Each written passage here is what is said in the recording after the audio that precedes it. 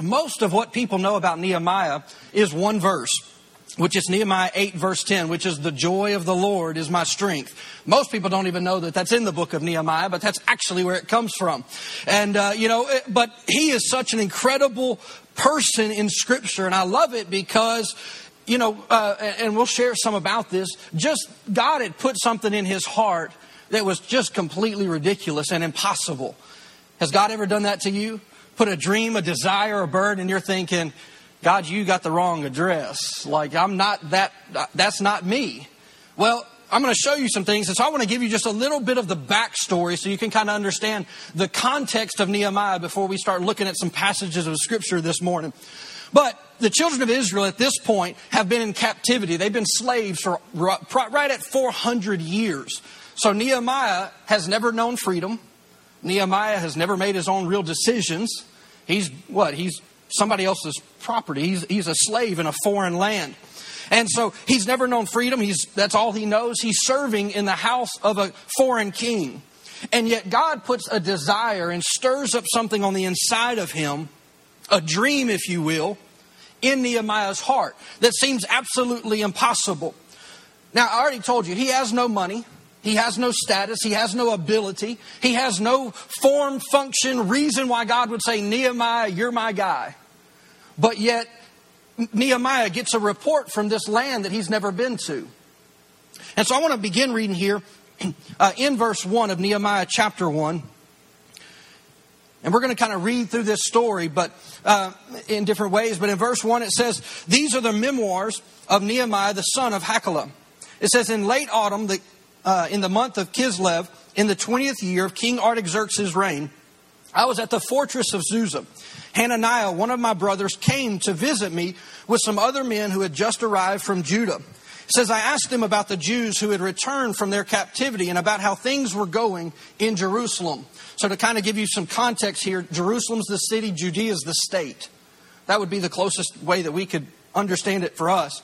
And so this is where his family is from, his heritage is, and he's wanting to know, hey, how's the homeland? Now, he's never been there. It's kind of a curious question. His family has been in Babylon for 400 plus years.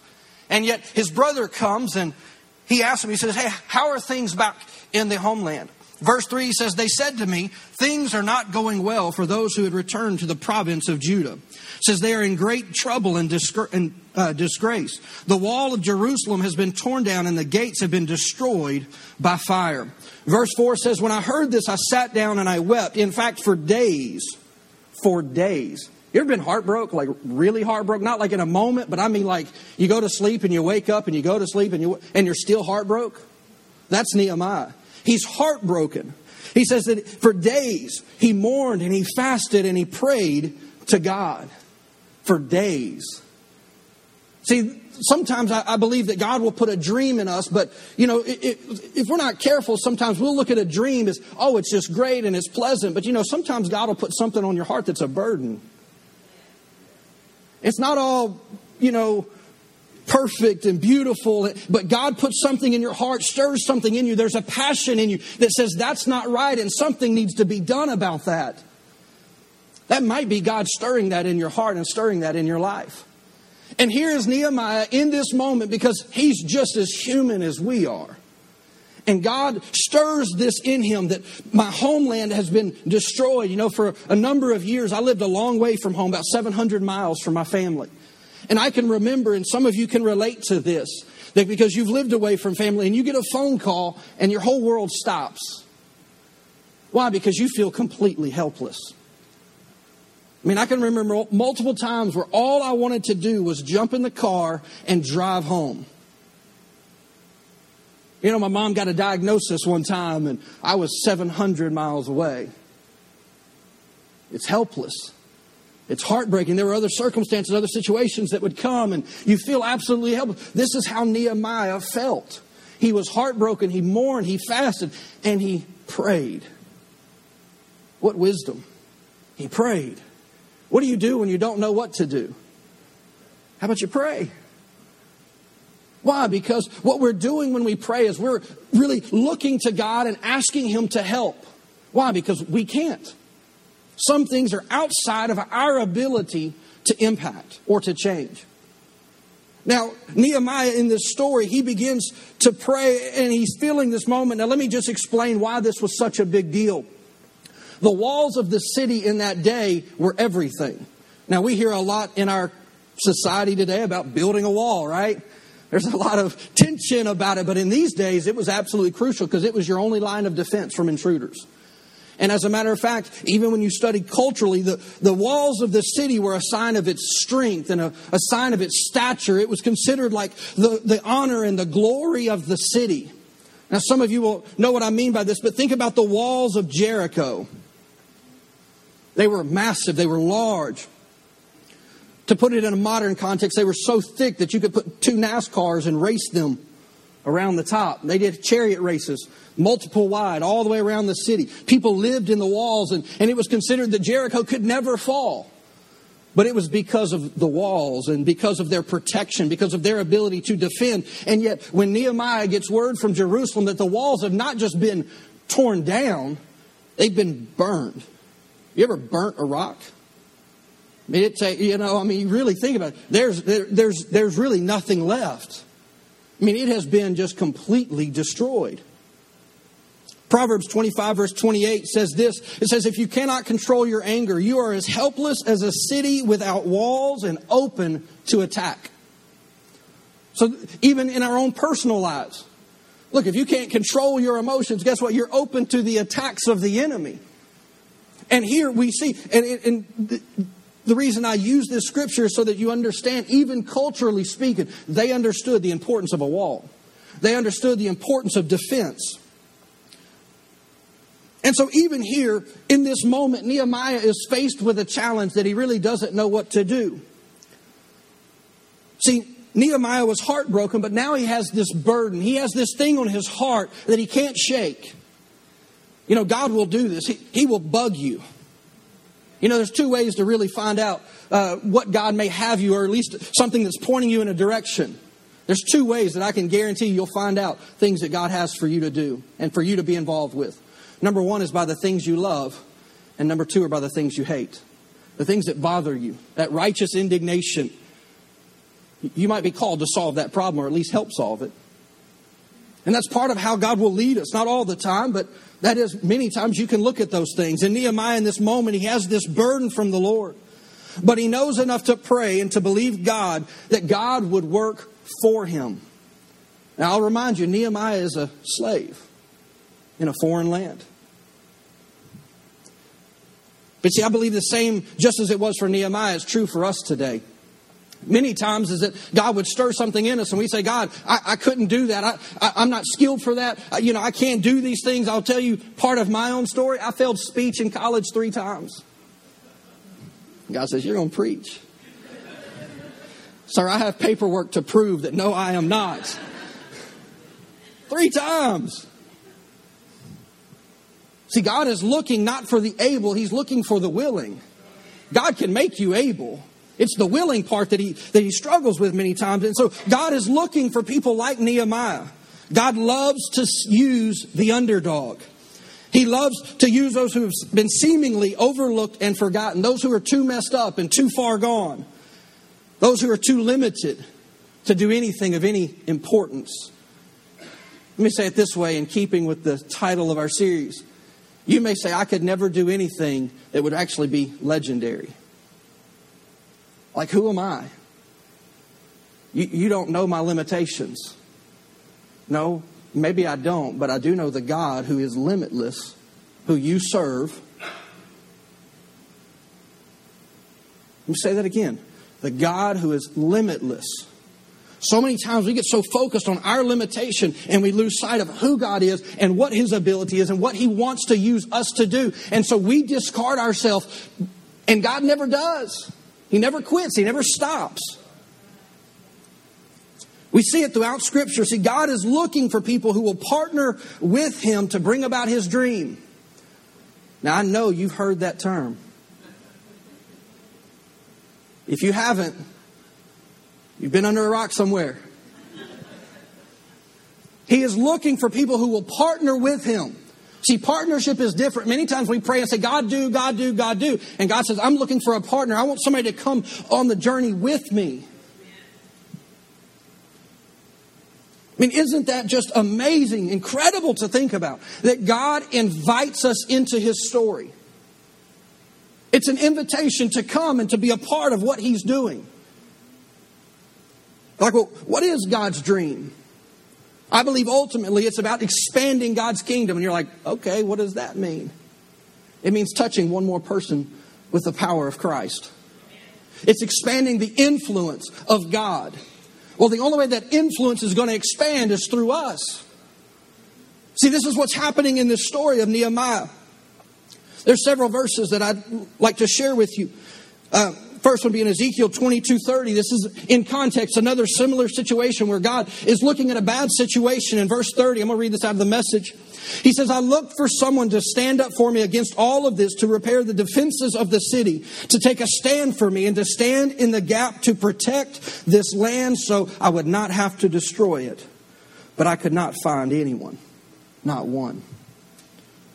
See, we have a lot going on in our culture, in our society today. Everybody wants to point the finger. Well, how do you fix it? The Bible's pretty clear. It's when righteous people live righteously. There's lots of problems, but over in Proverbs chapter 14, verse 34, it says that righteousness exalts a nation. Not power, not money, not wisdom, righteousness. God's people living in a way that would honor Him is what exalts a nation. So let me say it this way. If we want to fix our nation, we need to fix us. It's us. It's our heart. And it's touching one more person and reaching one more person. And righteousness is what exalts a nation. It goes on here and says that sin is a reproach to any people. Well, how do you get people to stop sinning? You get them to understand righteousness. That's how it works. It's not just behavior modification. I'm going to be better next week than I was this week. I'm not going to yell at my kids like I did. I'm not going to kick my dog because I was mad. It's none of those things. It's a heart that is alive unto God, that is cooperating through the Holy Spirit with the work that God is doing in them. That's how we see this come about. The Message translation says it this way, is that God devotion makes a country strong. God devotion makes a country strong. One of my favorite verses is James 5:16. It says, the prayers of the righteous ones are dynamic, they're powerful. I like to say it this way, my prayers are a force to be reckoned with. When I pray, things are going to happen. Now, you may not be able to say that, but I can tell you this. If you are blood bought by the blood of Jesus, the Bible says you are righteous. So I would encourage you to adopt that. When I pray, things happen. We were just singing about it.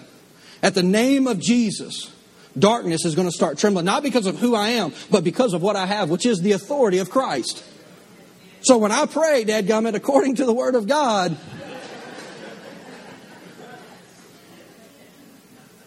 we shouldn't live afraid of the devil. I want him to be afraid of me. Like, oh shoot, here he comes. That's the way we should be. Let's pick back up here at the story of Nehemiah.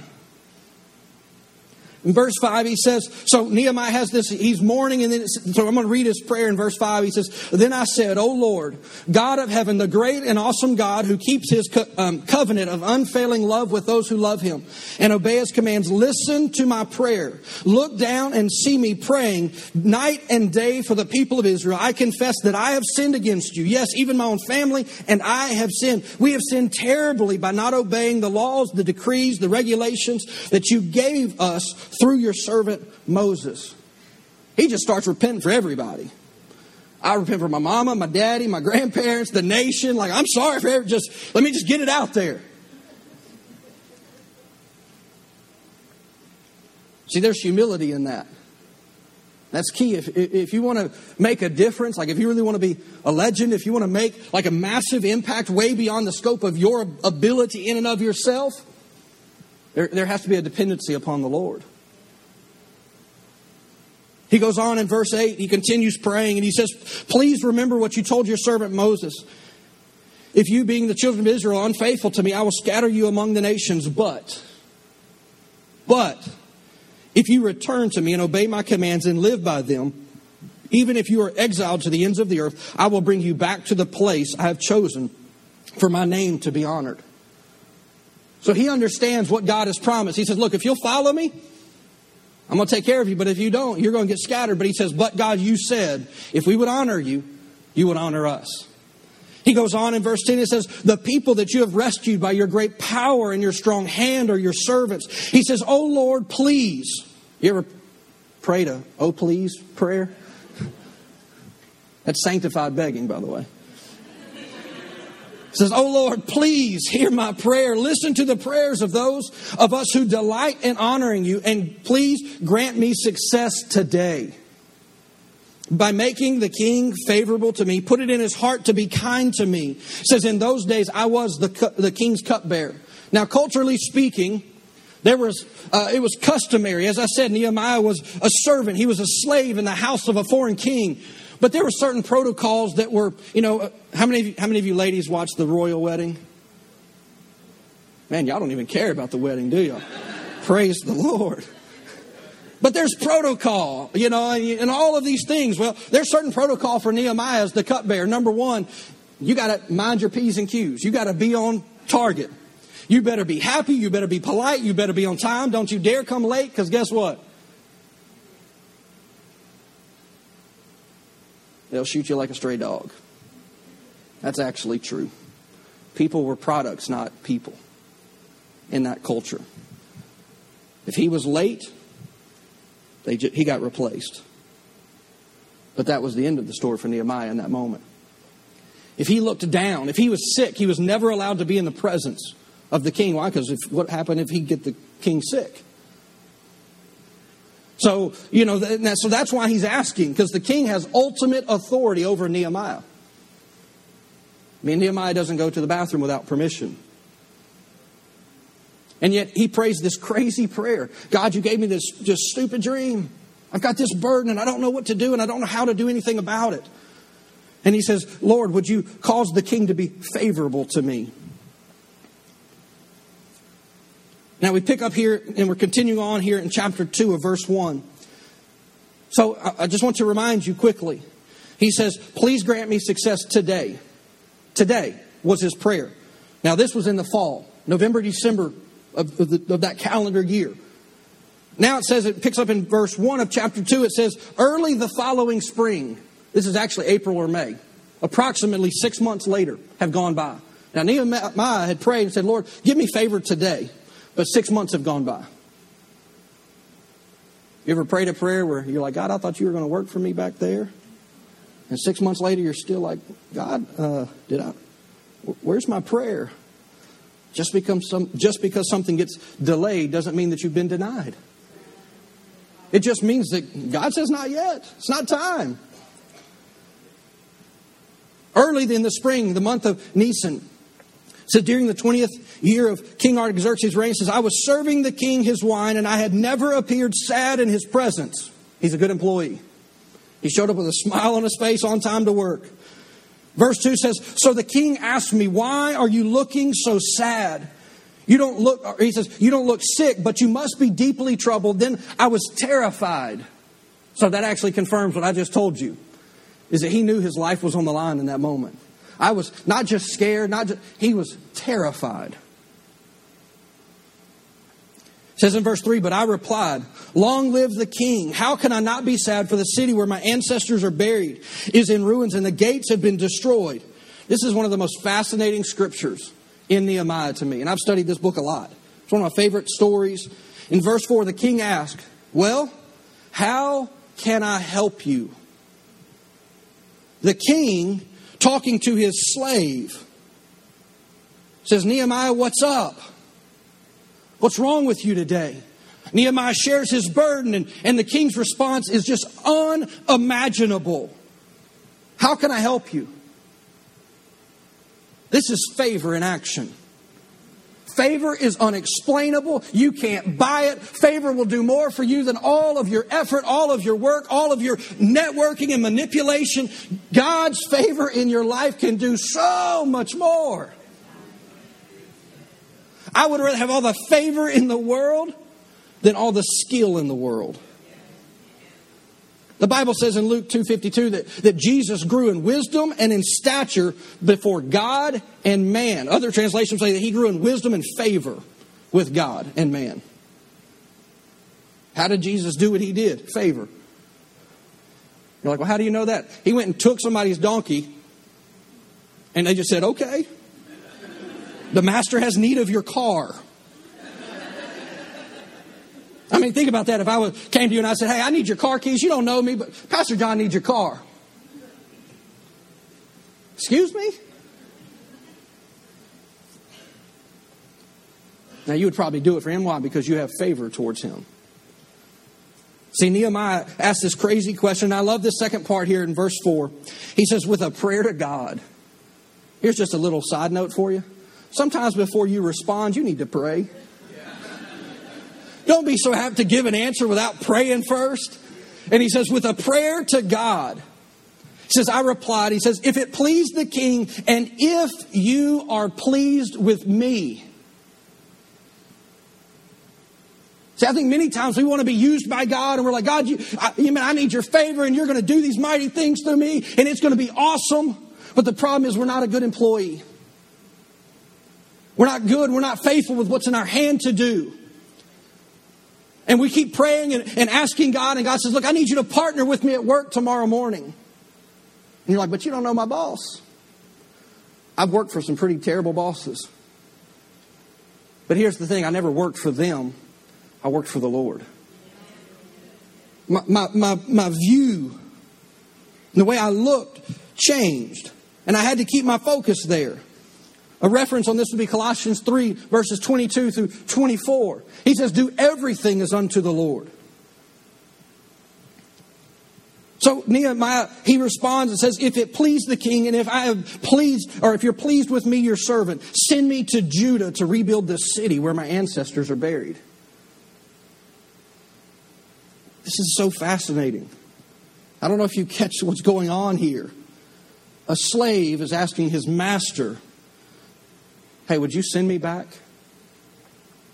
Would you send me to go do this thing that's been in my heart? And the story just gets crazier, by the way. We're about to start reading through it. I'm going to show you how. But this is what faith in action can look like. He says in verse 6, the king, with the queen sitting beside him, asked, how long will you be gone and when will you return?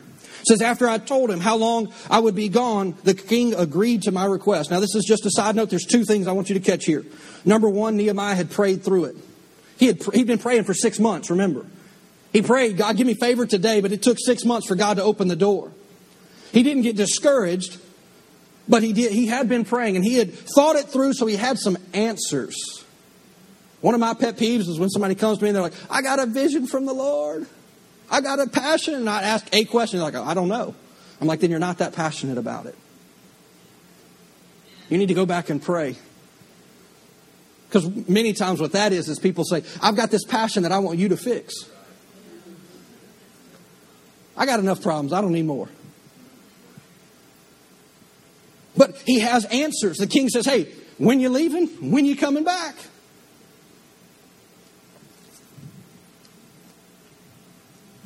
Now this is so that's number one. Number two, and this is very, very, very important. If you want to do something that has massive impact with your life and God used you way beyond, is that Nehemiah stayed within the structure and the authority that he was in, and God still opened an impossible door. I'll repeat that because you need to hear it. So many times we want to fight and push and scratch and claw and do all these things. Nehemiah stayed within the structure and the authority that he was in, and God still opened an impossible door for him to accomplish what was in his heart.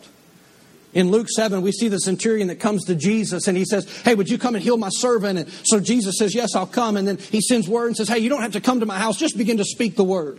He says, I understand how authority works. I recognize that, and Jesus calls his understanding faith. He says, man, I haven't seen faith like this in all of Israel. And the man's servant was healed. Why? Because of his understanding of authority. God worked for him. He didn't even have a covenant with God. He had no relationship with God. But because of his understanding of authority, God said, I work for that guy. See, many times we get so anxious to make something happen that we get outside of what God can and will bless. God doesn't bless our plans. He's not obligated to do what I want Him to do. He's not my waiter. He's not grabbing me something to drink. He blesses what He ordains, what He calls, what He places on the inside of us. But it takes patience, which in us produces a genuine and a refined faith. It's amazing what a little bit of time, if you'll cooperate with the Holy Spirit, your motive can be changed and become right and pure. Where you started to pray and just say, God, use me to do something great. God says, I can't because your heart's not right yet. But I'll get your heart right. But it's going to take some patience between here and there. I said this a moment ago, just because something seems to be held up doesn't mean that God is not answering your prayer. It requires patience.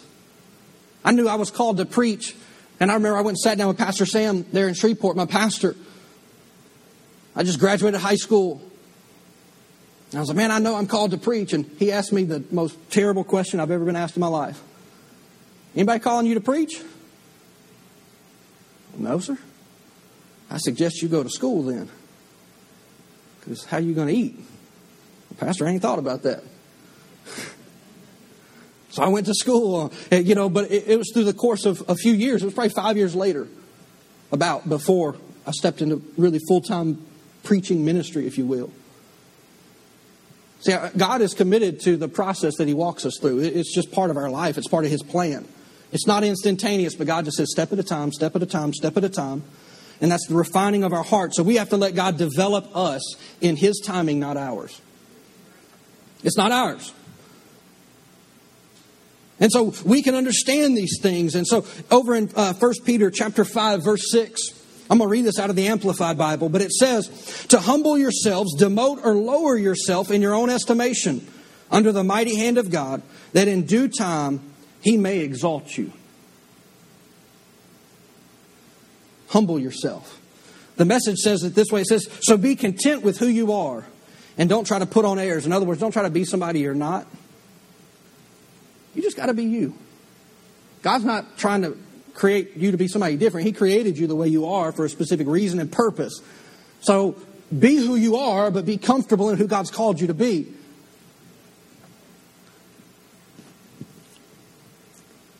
Now, back to the story of Nehemiah in chapter 2, verse 7. Because Nehemiah now has access to go. He has permission to go. And in verse 7, this is my own personal opinion, I think Nehemiah got a little confident. He's like, oh man, the king kind of likes me. This is a good day for me.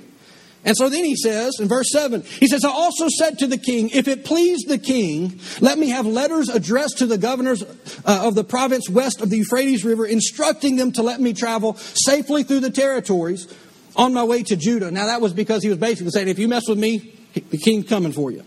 That's the paraphrase there. And then he says in verse 8, he says, please give me a letter addressed to Asaph, the manager of the king's force, instructing him to give me timber. Hey, I need you to open your wallet. He says, I need it to make beams for the gates of the temple fortress, for the city walls. And I love this one. And for me, a house. King, I'm going to need a place to stay. I'm not sleeping on the dirt. I need a house. So would you give me some wood to build my house? You can tell that Nehemiah has caught some confidence. The last part of verse 8 says, and the king granted these requests because the gracious hand of God was on me. You could say it this way. He had favor. God's favor was on him. Let me read you verse 9. He says, when I came to the governors of the province west of the Euphrates, I delivered the king's letters to them. The king, I should add, had sent along army officers and horsemen to protect me. Not only does Nehemiah have access to go, not only is he fully funded to go, the king, he is so valuable to the king, he says, I'm going to send armed guards with you. That's how valuable Nehemiah, a cupbearer, was to the king. That's unexplainable. That's favor. See, we ought to pay attention to where we have favor in our lives. God's favor many times will show you and will lead you in many ways. You're like, man, people make statements like this. I don't know why, I just like you. That's the favor of God in my life. I like that you like me. I mean, I speak that over my life. Father, I thank you that you go before me with favor, that doors are opening before I ever even get to them. Not because I'm somebody special, but you know what? I do have a pretty big God. I'm not going to insult God with small prayers. I want to pray some big ones because I want to what? I want to see something big happen. Sometimes favor can be so obvious that we completely overlook it. It's right there. And we just don't even see it. But here's the thing about favor. It'll open doors for you that you could never open. God's favor will take you way beyond yourself. Makes you look a lot better than you. You may be in business and you're one favorable business deal away from changing your family. That happened in my family. One deal. Can't explain it. Favor. Favor. There was faithfulness. Yes, there was a lot that built it, but it was favor. Changed the course of my family because of favor. If you're not believing for God's favor, you ought to. If you're applying for a job, you ought to say, man, I've got favor. People are begging to hire me. People are calling me for jobs that I didn't even apply for. You're like, well, that couldn't happen. It won't for you then. Jobs are hunting me down. So as I wrap this up this morning, you may be here this morning and you may say, man, I'm in a place where, man, I need a breakthrough. You don't know my story. You don't know what's going on in my life, and my finances are crazy. And you know, a lot of money to me and a lot of money to you isn't a lot of money to some people. You may say, man, I am about to drown. My ship is going down. Quit complaining and start praying and asking God for favor. If he can get a king, an unrighteous king, to pay for Nehemiah a house, to pay for his safety and all the provisions that came with that, he will work for you. And I'm telling you, as I was praying before I came out, I felt that the Lord stirred this in my heart, is that you are closer to your breakthrough than you think. Because it's just a moment of favor changes everything. A moment of favor changes everything. I want to read you two last verses. I didn't put these up on the screen, but they actually come out of Nehemiah chapter 6, verse 15. But I want you to hear this. He says, so on October 2nd, the wall was finished. Now remember, this was impossible. Just 52 days after we had begun. The wall's completed. Now verse 16. He says, when our enemies and the surrounding nations heard about it, they were frightened and humiliated. Frightened and humiliated.